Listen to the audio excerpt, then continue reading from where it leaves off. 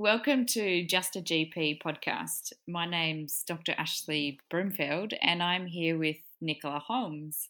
Nicola is a GP in Coffs Harbour. Fun facts about Nicola is that she loves teaching and she was a medical educator with the RTO, which I trained with, and is now doing some education with the Black Dog Research Institute and won the award for the RACGP OSCE when she was a registrar. There you go. So anything you wanted to add to that, Nicola? No, I think I grew up in Coffs Harbour, which is interesting for rural people to come home to their hometown. And I really like horse riding.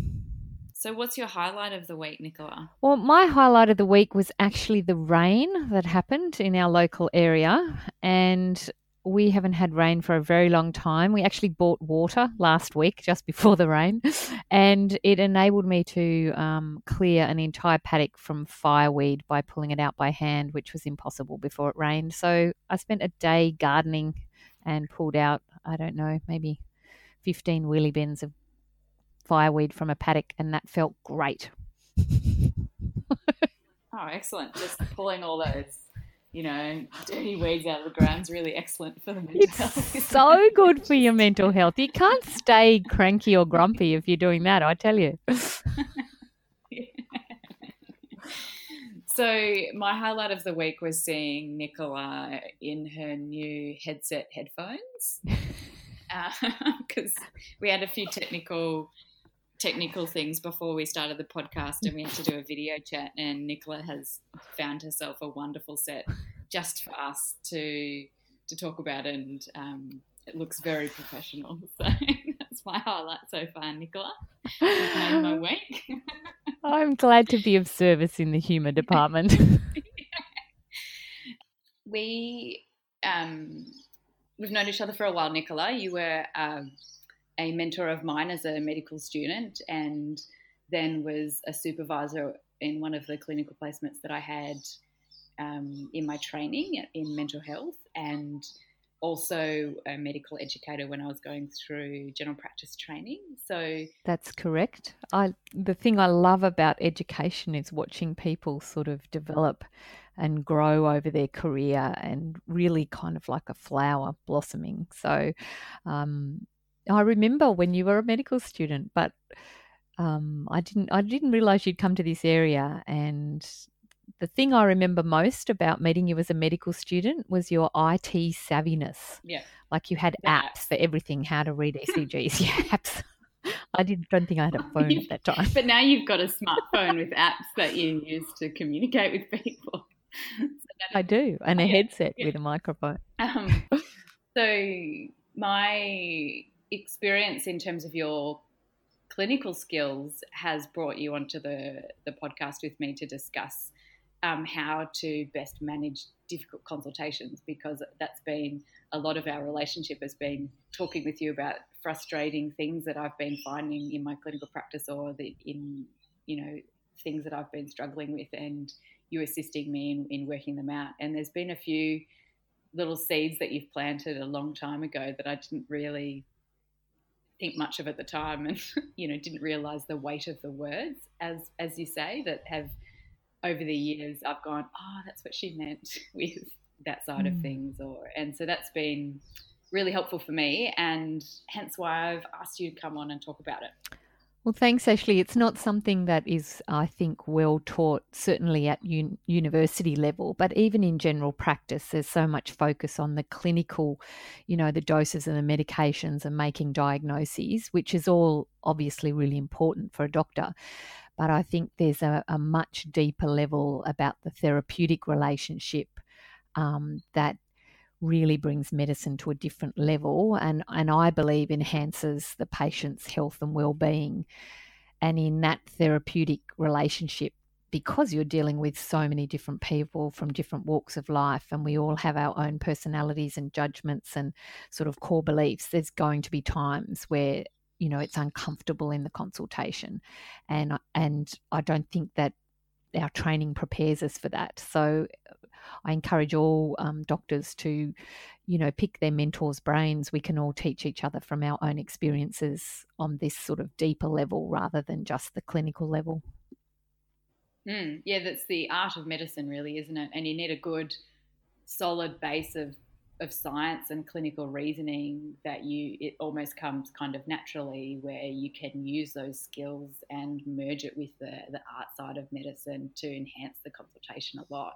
And it's interesting that you talk about, you said the words, I believe that it improves the patient experience and them getting better. And that's definitely what we're seeing in terms of in research about the therapeutic alliance, that people that have a good therapeutic alliance with their practitioner, whomever that may be, psychologist or GP or even an anaesthetist and patient perioperatively having a good interaction improves their pain scores after a surgery. That little things like that is what we're kind of seeing is actually true, which is really cool, I think. Yeah, especially so in difficult consultations where sometimes there's not as much medicine to offer. And I think that's often the case in those consultations that are feeling uncomfortable for the patient or the doctor. It's often in scenarios where there's not a clear-cut, obvious answer, and you're dealing with more ambiguity in terms of it's not as black and white. This is the problem, do this, it'll get better. So why don't we get started then in terms of the meaty side of things? When we talk about, difficult consultation, what does that mean? I think that means to me as the doctor, one where you're feeling either a bit lost or you're feeling a bit uncomfortable in yourself. And it doesn't have that lovely sort of confident flow to the consultation. And there can be lots of reasons why the consultation doesn't feel like it's going well, but it's more of a sense that you get that things aren't working in the relationship that's in the room. And I guess in my experience that pops up in different ways. So it may be that you look at the list for the day and, there's certain things going on in your life where you're thinking, I really just want a day's worth of people coming in with coughs and colds, and your list is more complex issues that need dealing with, that is going to be hard for you as a practitioner to put all your energy in on that day because of whatever's going on in your life at the time. So it can be internal in terms of whether you're having problems with your relationship, or you might have had a family member pass away or be ill of health, or you might be ill of health yourself and be dealing with your own medical illnesses, and then having a general sense of today's going to be a difficult day because I'm going to have to put my happy hat on and that's going to be hard. And then there can be times where it's specific to at the time, you notice at the time, gee, I'm feeling really agitated, or gee, I'm feeling really drained, or I'm feeling really frustrated, or I'm feeling really sad. And where is that coming from? And sometimes it's at the end of the day, those days where you get to the end of the day and you go, wow, I need a glass of wine, is probably been a day where it's been a difficult consultation day. And I've actually found recently that the days where I get to the end of the day and I feel like that is where I probably haven't noticed or been in touch with myself to be like, oh, actually, here's some time where I need to spend a little bit more time and recognise that this is a difficult consultation from my perspective. Whereas the days where I'm feeling at the end of the day, oh yeah, that went really well, it's because, like you say, you've got that flow. What do you think? No, I think that's a great sort of summary, that there's two big areas. One is where separating out what's happening for you in your life, nothing to do with your work, and not bringing that to your work. And the other is when there's something happening in the room with the patient that feels difficult, challenging, frustrating, not working, being aware of that at the time consciously, and then how you manage that to get the best outcome ultimately for the patient, but also for yourself. If you're in tune to your responses to people, then it will make it easier for you to be an effective doctor. Yeah, and there's this new concept in healthcare of, when we talk about patient-centered care and quality-based care and that sort of stuff, there's also this new arm that's coming in, which is about the health and well-being of doctors and having doctors who are happy. So, it kind of all ties in together, really. Exactly. I was thinking when you asked me, Ashley, about the types of consultations which can be more challenging and for the doctor. Did you want me to have a talk through some of those, or? Yep. Yeah, so there's some kind of classic ones and some less classic ones, I guess. Classically, I think most doctors would find it difficult when you're breaking very bad news to someone, especially someone that you've cared for a long time. For example, you're giving them a diagnosis of a significant terminal illness. And over the time, the sorts of things I've found that can really help with that type of consultation is a lot of silence and space, which, you know me, that's quite challenging for me because I'm very bushy-tailed and talkative. But in those consultations where the patient is processing something really profound, that needs a lot more silence and space within the consultation, and really just moving away from our education, give information mode to just being with the patient and just responding to their particular specific questions, particularly that first consultation. Enables the patient to really get something that's on their mind answered, which is often a really different priority to our priority of who they're going to see next and how we move this medical journey along.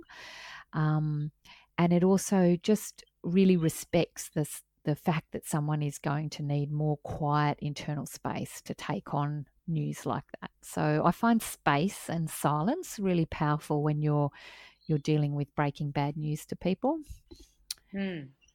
Definitely, I've been exploring this in my clinical practice a lot lately, is that idea of space and silence. And, really it's easy when there's a truncated end to somebody's phrase of talking. It's very easy to then jump in to give a solution or ask a question or offer something at that moment. And sometimes sitting back and allowing the space to open up beyond even the time when it's comfortable for you, because usually I've found recently the times when people feel most comfortable coming forth is when they've had the chance to sit and think through their thoughts and then come out with what they really want to say. And sometimes that can be really uncomfortable to wait for a really long time to do that. I would totally reiterate that. The most profound things people have shared with me in consultations have almost universally come at the end of a slightly uncomfortable long silence. And that's particularly valuable in those sort of bad news consultations. How do you then, in the seat, in the consultation, how do you facilitate extended periods of silence that are uncomfortable for yourself? What strategies do you use to help use that technique? Sure, I'll use in a consultation quite a bit of breathing strategies. So just that concept of focusing on your breath. Sometimes I'll even, if I'm feeling a real pull to speak, but I'm wanting to create some silence to allow the patient to sort of be with that or feel that. Sometimes I'll even do like counting of my own breaths. The whole time, though, your face, you're trying to have on your face a really open expectant expression, like you're just comfortably waiting and you're anticipating that something's going to come towards you from the patient. So it's kind of a little bit eyebrows up, a really open kind of posture, and you're just listening with a belief that there's going to be something coming into it.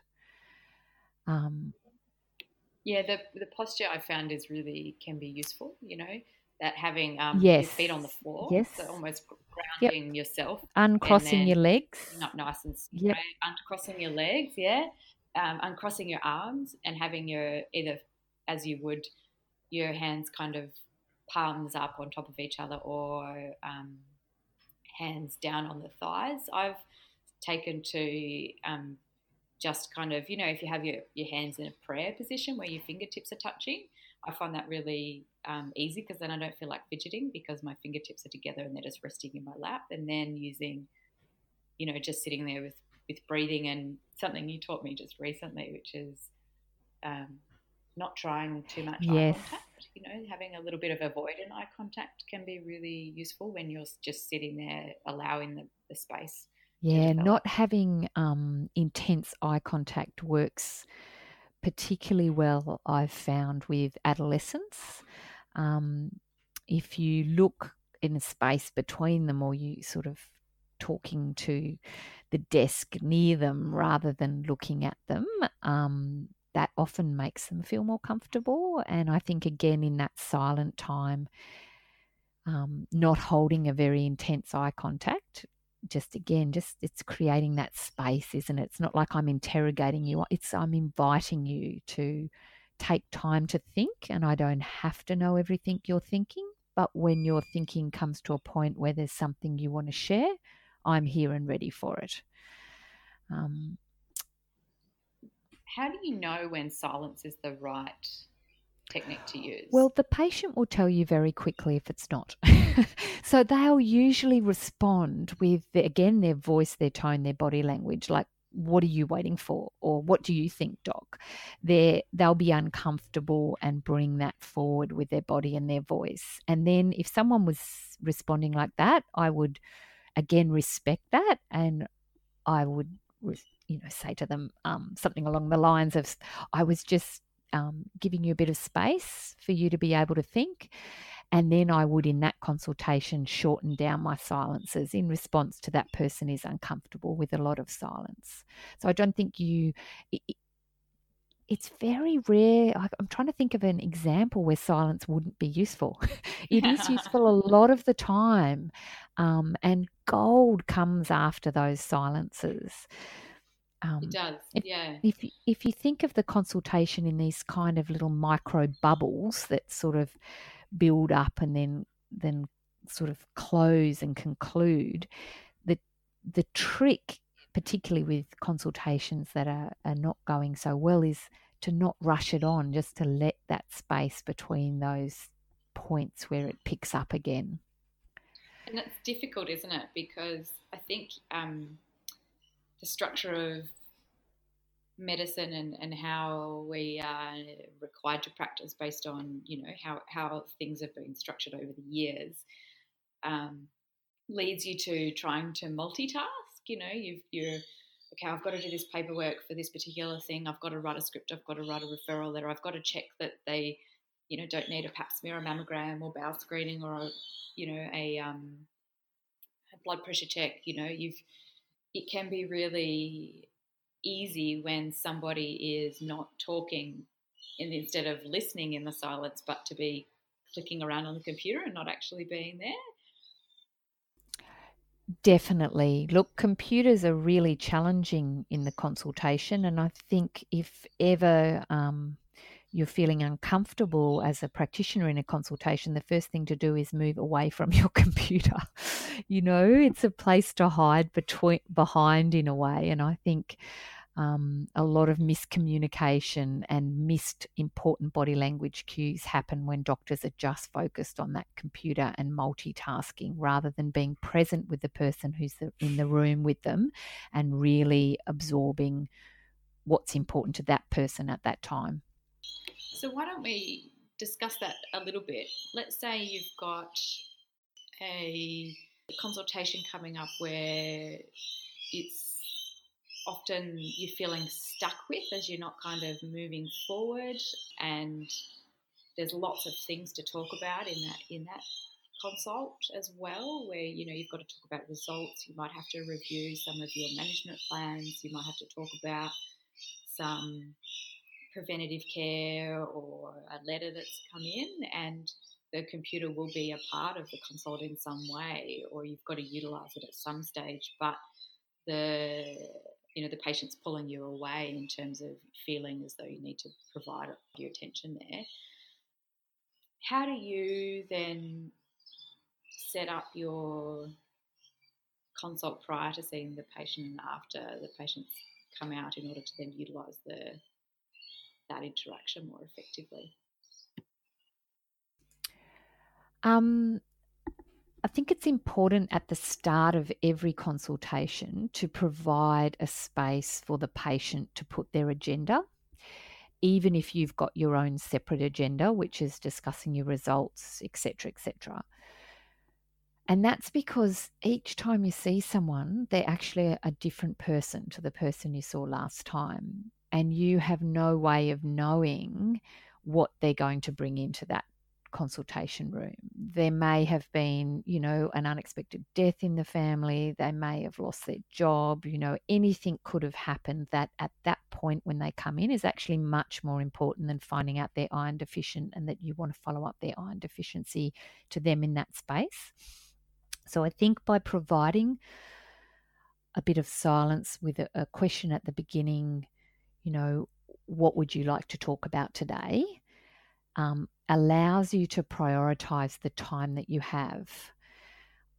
I actually really also like lists at the beginning of the consultation. So when you're talking about multitasking and having lots of things to do, where that tends to come unstuck is when you just spend too much time on one of many tasks that isn't actually the patient's priority or the important medical thing to cover. So if you can at the beginning open it up to the patient's goals and after they've given you their agenda, potentially with a bit of silence from you, just checking in, was there anything else you wanted to cover today? And you can do that all very quickly without any detailed questioning or any sort of focused clinical questioning. It's just what's the broad scope of their agenda. And then if you have items that are really important, flagging those. So I hear that you would really like for us to cover this and this today. I would also like for us to cover your iron deficiency. And if we don't get time today, that's okay. I'll get you to come back for that. So always having a space for priority around the patient's agenda, I think, is important with multitasking. That's a bit different to the concept of being stuck. Stuck consultations to me kind of feel like there's no movement. It's almost like Groundhog Day. Every time you're together, you're discussing the same things. Nothing has changed. There's no movement. You feel quite frustrated as a doctor, which usually means that the patient is also feeling quite frustrated in this stuck space.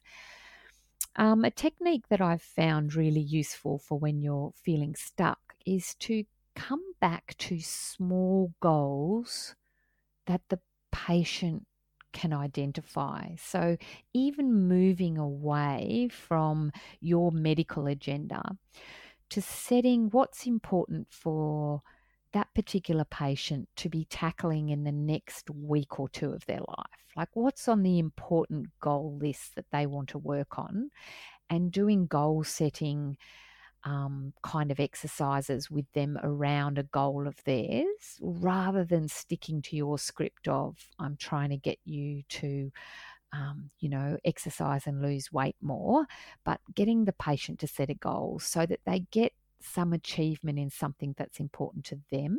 That can really help shifting a sort of stuck position where you feel that you're sort of butting heads and going round and round in circles.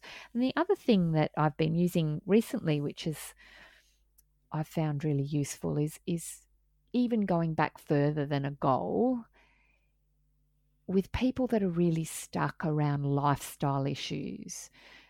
This can be addictions, this can be behaviours like, exercising, prioritising their nutrition, prioritising, those pillars of sleep, exercise, nutrition, socialising that build strong bodies and minds, is coming back to their core value system and exploring that a little bit. And you can do that through, there's lots of online lists of values that you can get people to look through and really consider what are the values that are important to them, and then working around goal setting. How can you be true to these values, and what can you do to build these up in your life? That's a really powerful way of shifting someone who's got stuck. I mean, I guess they're stuck because your agendas are different. That's what You're I was wanting thinking. them to do one thing, and they're not either ready to, or that's not their priority, or you've missed that they're sinking under some other big issue. And it's kind of about coming back to basics of, it's their life, it's their priorities. What are things that are important to them that if we could achieve them would improve their life/health? Yeah. And you can usually come back to those core important things around exercise, nutrition, socializing, sleep, like really basic things. But what's their core values, and then how can they set little goals around those values, which might be showing compassion this week to people. It might be, trying to be more honest because that's something they value that they're struggling with.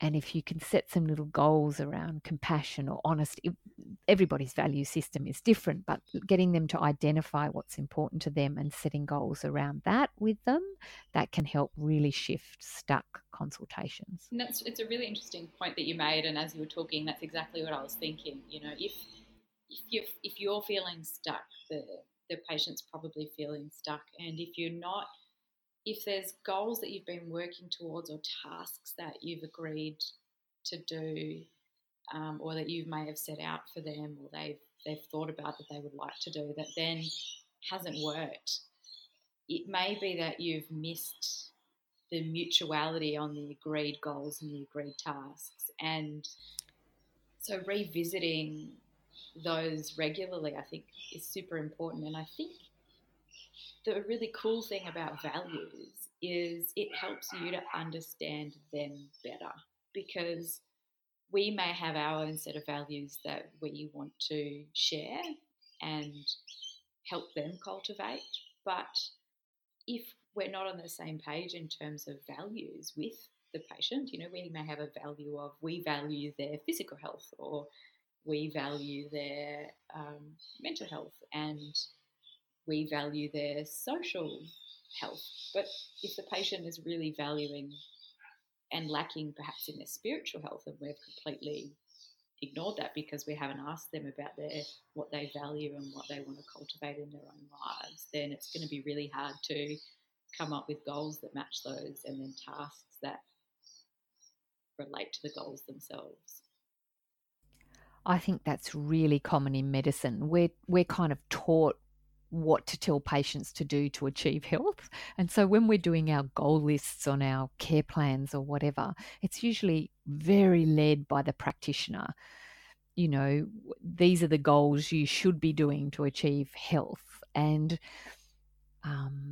it's not surprising, really, when patients don't do their homework or don't do what you're asking them, when you haven't really checked in and involved a collaborative process that focuses on their individual goals and their individual value system to develop that list. I think that's a common reason why things fail.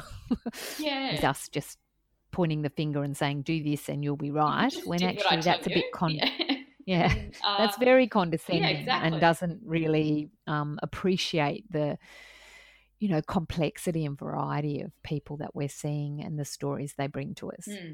And something that I think is really beautiful about general practice is that your understanding of somebody's biopsychosocial, social, spiritual understanding of themselves and the world and where they're at a particular space in time, you get to understand that a lot more the more you know somebody over time, and the more comfortable they feel and the more trust that they have in your relationship and um, you as a doctor. And if you're not working within their bubble with them, and you're kind of trying to push the bubble, but it's not supposed to go in that direction. It's kind of like the bubble pops, and it can be really frustrating when I reflect on it myself, being a very type A type personality person who likes to, get things done. And, I don't necessarily have a goal, but I often very task orientated. And if I think, okay, I've got to do that, then I'll complete these tasks in order to get there. And, when somebody comes to you from a medical, when we look at it from our medical lens, we get this idea of, okay, well, if you're able to exercise for an hour every day, eat a healthy diet, get a really good amount of sleep, everything will be perfect. Be really kind in your personal relationships, and you'll be fine. Like, things will get better for you. And I think we then offer, well, the solution to your problem is to do all these things. And sometimes that list or those sets of goals that we provide people can be really overwhelming, or maybe not aligning with their own values. And they may kind of continue to see us because they recognize that, yes, those are things that they need to change, and they do trust us or respect us, but we're not, if we're feeling like we're not shifting something in a way, or getting a greater understanding of that person can then be really useful. And so I think the word that you use is curious. I was thinking that as you were speaking, curiosity. I think curiosity of what makes the person tick, what's important to them, the trying to see through the lens they're looking at the world to then be able to provide more tailored and specific suggestions that might suit their set of values, their worldview. So being really curious about what is happening for them and helps you understand them, and then that will tailor your advice to be something that's manageable. And again, I think patients often feel guilty or failing if they don't do what we've asked them to do. And they're in quite a vulnerable position that they won't always challenge you with your advice or what you're telling them to do. But if we can tailor it in a way that's more appropriate for the individual, you've got a greater chance of success. Yeah, and I think the words that you used, we have given them, is really key in terms of what we're talking about here, because it's about mutually agreed goals and tasks rather than, yes, which is interesting, isn't it? Yes, yeah. So that brings me to another consultation that I struggled with for a long time, and I had a really awesome realization moment in one of our clinical supervision sessions when I was a registrar, is that it doesn't just have to go one way. It doesn't just have to be you being understanding of the patient, but also the patient understanding who you are and where you're coming from. And I'm talking about this in terms of the consultation where you have to say no. And I've found that really powerful, to say to somebody, look, I really just don't feel comfortable doing that. That's really outside what I would normally do in my clinical practice. I don't feel safe or comfortable doing that. Or, look, when we prescribe things or do tests, we do get audited, and if we're not prescribing within guidelines or ordering within, rational test ordering, then we actually get audited and counselled on, ways we can change our practice. So doing this test or prescribing this medication it makes me feel really uncomfortable because these are the boundaries that I work in, or Yes. and because I used to approach it as, okay, well, no, I'm not going to prescribe that. I'm sorry, because it's not good for you, or you don't need to have that done, or it's not in your best interests. And it was going down like a lead balloon. I had one specific consultation where I had to talk with a person about their behaviour, and that I needed to share what they were doing with someone else. And I went through what we were taught in medical school or in training about how to approach that type of consultation. And the patient ended up like standing up and leaving the consult. I was like, I don't understand what happened. I went through all the things I was supposed to. I went through the list and I said all the things that I was taught to say. And that's where it kind of came up in our supervision, and I got this advice from our supervisor to say, talk about how it comes from you. Well, actually, I'm in a really difficult situation here because I'm obliged to, based on what you've told me, I'm obliged to kind of take that to other areas. And I'm really sorry. It makes me feel really bad, but it's something that I have to do. I'm sorry that it's going to affect you in a certain way. And it has blown my mind to approach it in terms of that. Allowing the patient to understand your context can be really powerful as well. Yes, and that when we're saying no, it's often as difficult for us as it is for the patient, in that you're as a doctor, you're always wanting to help people. And when someone says this will help me, it's quite a difficult thing for us to not help in the way they want to be helped.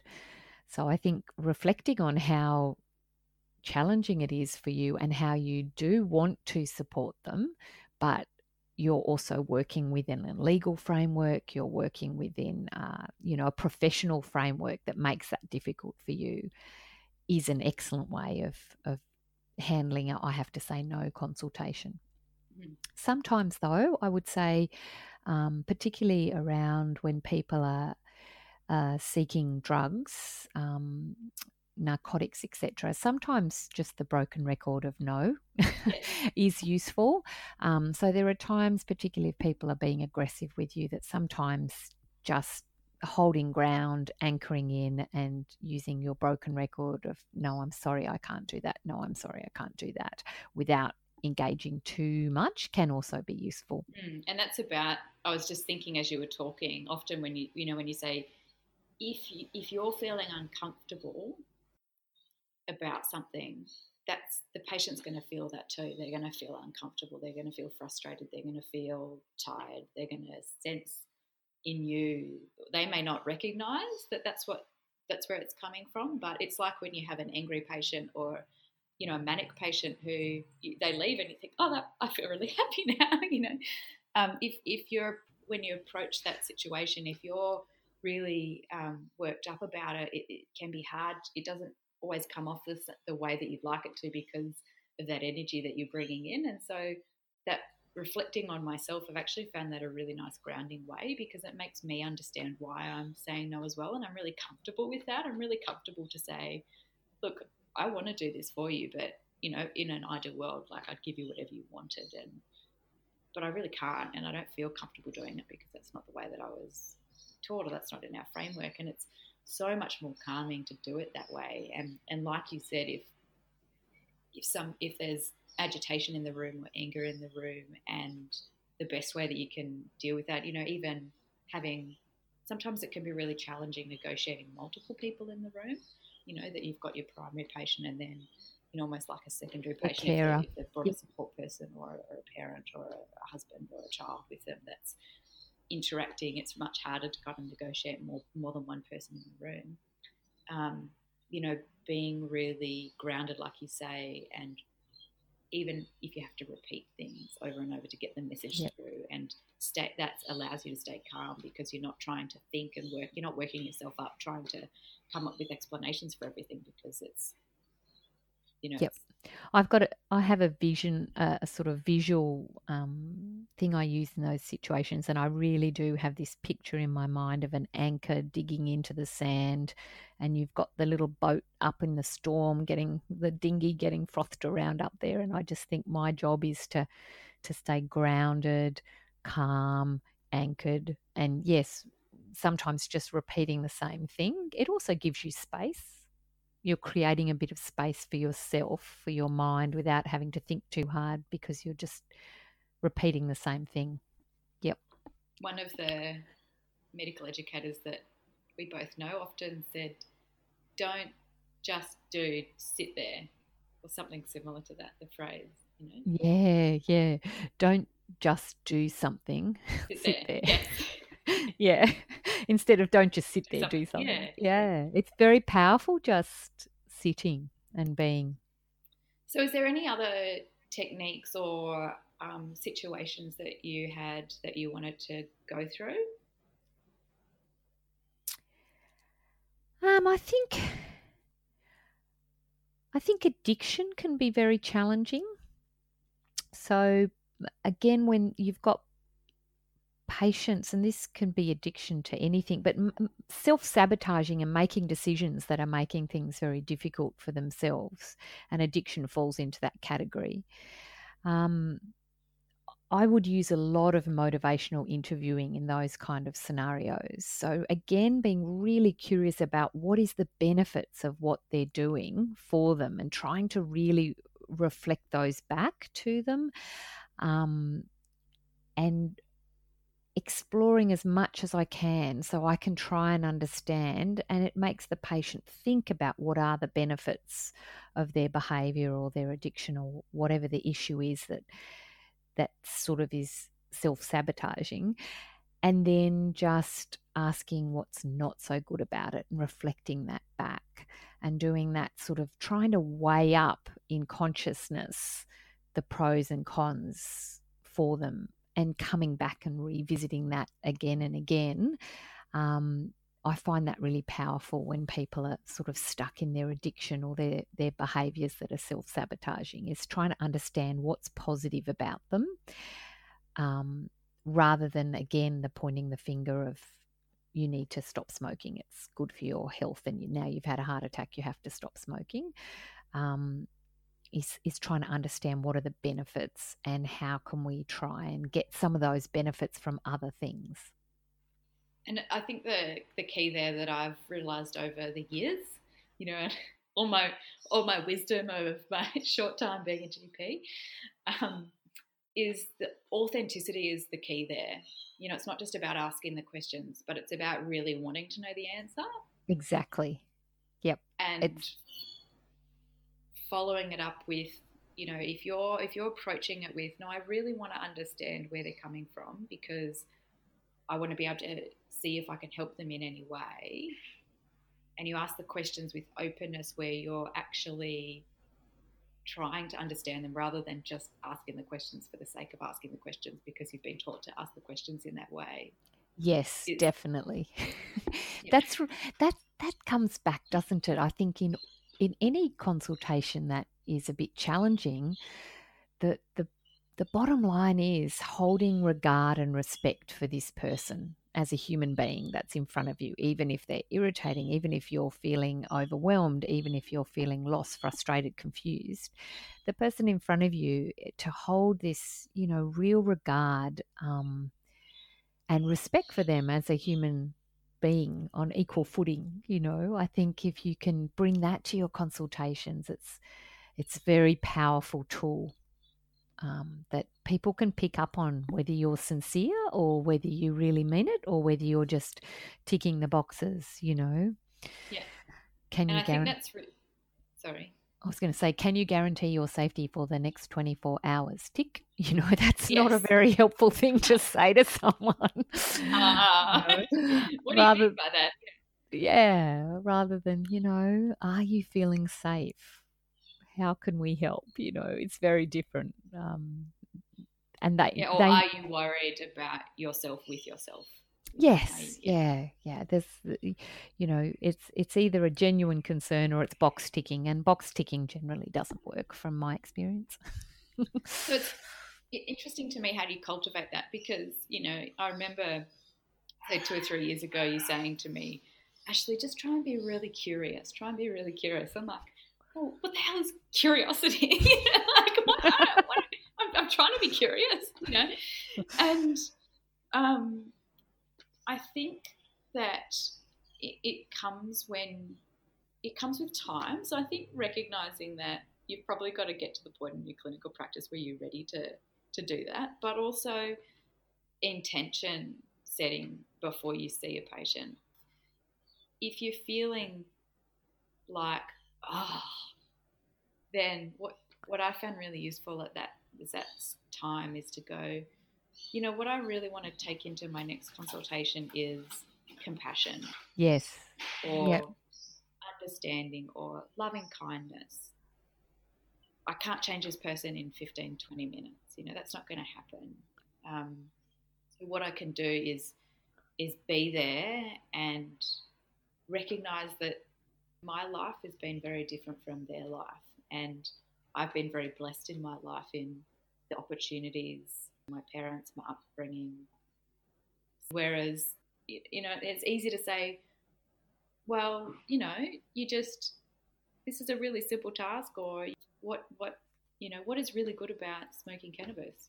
What is really bad about smoking cannabis? But when you get into that setting of, no, I'm really lucky to be where I am in life. And if I look at the patient as someone who's probably been through a lot, how can I better understand what it means for them to be them and why they're doing the things that they are?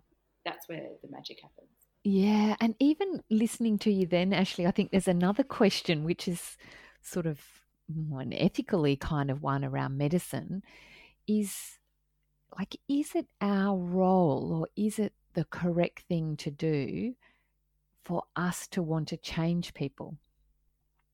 Exactly. I think it's really interesting to realise that if there is to be change, then it needs to be very sort of patient generated, and sometimes just modelling and being ourselves and offering a space for patients to come and explore how their life is going and how their health is going.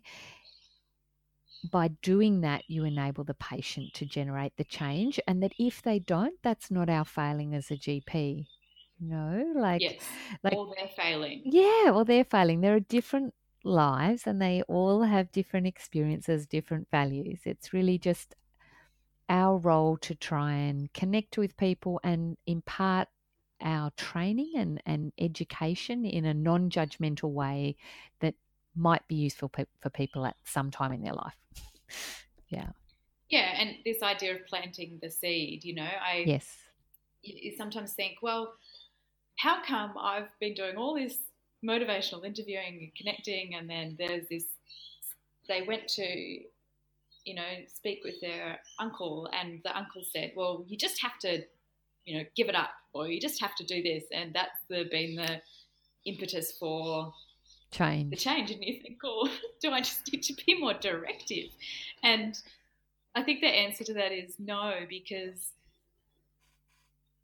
like you say, our place is a safe space where people can come in, where there's continuity of care.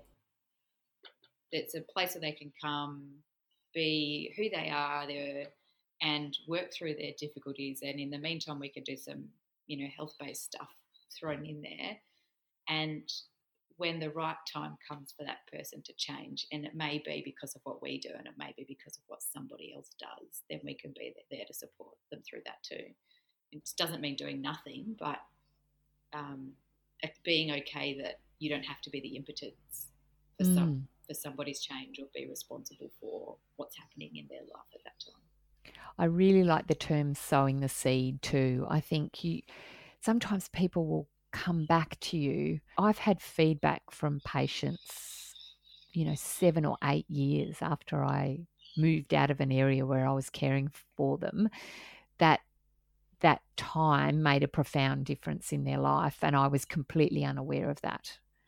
So I think, you can't really ever understand how what you do and say can have a profound impact on people in improving their health, and it might not happen till long after you've stopped helping them. The impact of what you've done might really come to fruition and fruit. And it may not be the phrase that you thought would be the phrase. Exactly. Yeah. That probably takes us to our next episode. So what we'll do now is we'll finish off in terms of, we'll round out what we've been speaking about today in terms of difficult consultations. So now is the time to add in anything you wanted to say that we haven't covered in specifically about difficult consultations. I think that was, I mean, there's ones on my list we haven't, but it doesn't matter. I think that's good. Yeah, that's good. So let's talk about our resource of the week. Okay, resource of the week. This week, I've been using a lot of the Head to Health website. So it's an incredible website where all the mental health resources are kind of pulled into the one spot. And it's very easy to search and navigate. And they've divided it up into educational resources, so patient information sheets on everything from OCD to how to not procrastinate. And then they've got forums where people can talk with other people that have experienced similar things, and they're moderated. And they have apps and device support, and then they have phone and online chat support for various different mental health conditions. And it's an incredible website. It's just Head to Health. If you haven't been on it and played around with it, there's a lot of free courses, CBT type courses that patients can do. It's an excellent resource. So I have a resource that I'll talk about that I didn't discover this week, but is one of my favourites. And it's an app called Beyond Now. And it's done by Beyond Blue. And it's a suicide prevention tool. So it's when you're having suicidal thoughts to put down what the trigger things might be, what things you can do in the meantime before to allow the thoughts to kind of go, and then, you know, your emergency contact numbers and what you're going to do at the time. So, you know, Nicola, how you usually get people to draw around their hand and do it on a piece of paper. Yes. Since I've discovered this app, which, you know, all teenagers and most people have a smartphone now, I get them to actually do this plan instead on their phones, so it's there on their phones when they need it. It's called Beyond Now. That sounds fantastic, Ashley. Sounds like show you next Monday. Thank you. No, it was great to chat, Ashley. Hopefully it was. It's given people a few ideas, and if they keep that really open compassion, curiosity and respect, you can't really go wrong. So thanks, Nicola, for chatting about difficult consultations with me. We're actually going to move into the next stage of the podcast about how we can use difficult consultations to enhance our well-being, or how we can support our well-being to optimize our consultations, particularly the difficult ones. So I really appreciate you speaking about it with me today. And you can say like a mini goodbye, because it may be that our listeners will stop listening for now and then come back in our next podcast, and then we can just pretend like it's been the passage of some time. Okay, well, thank you, Ashley. It's been really enjoyable chatting with you about consultations and the more challenging ones. And I'm hoping that your listeners, if they're in a health professional role, have gained some sort of food for thought, and patients, when you're visiting your doctor, if you're feeling a particular emotion, probably it's the same as the doctor is feeling. And to think that there's always a way for the two of you to work forward, and when in doubt, call it, like say, I'm feeling, and whatever it is, and that can often help move a consultation forward.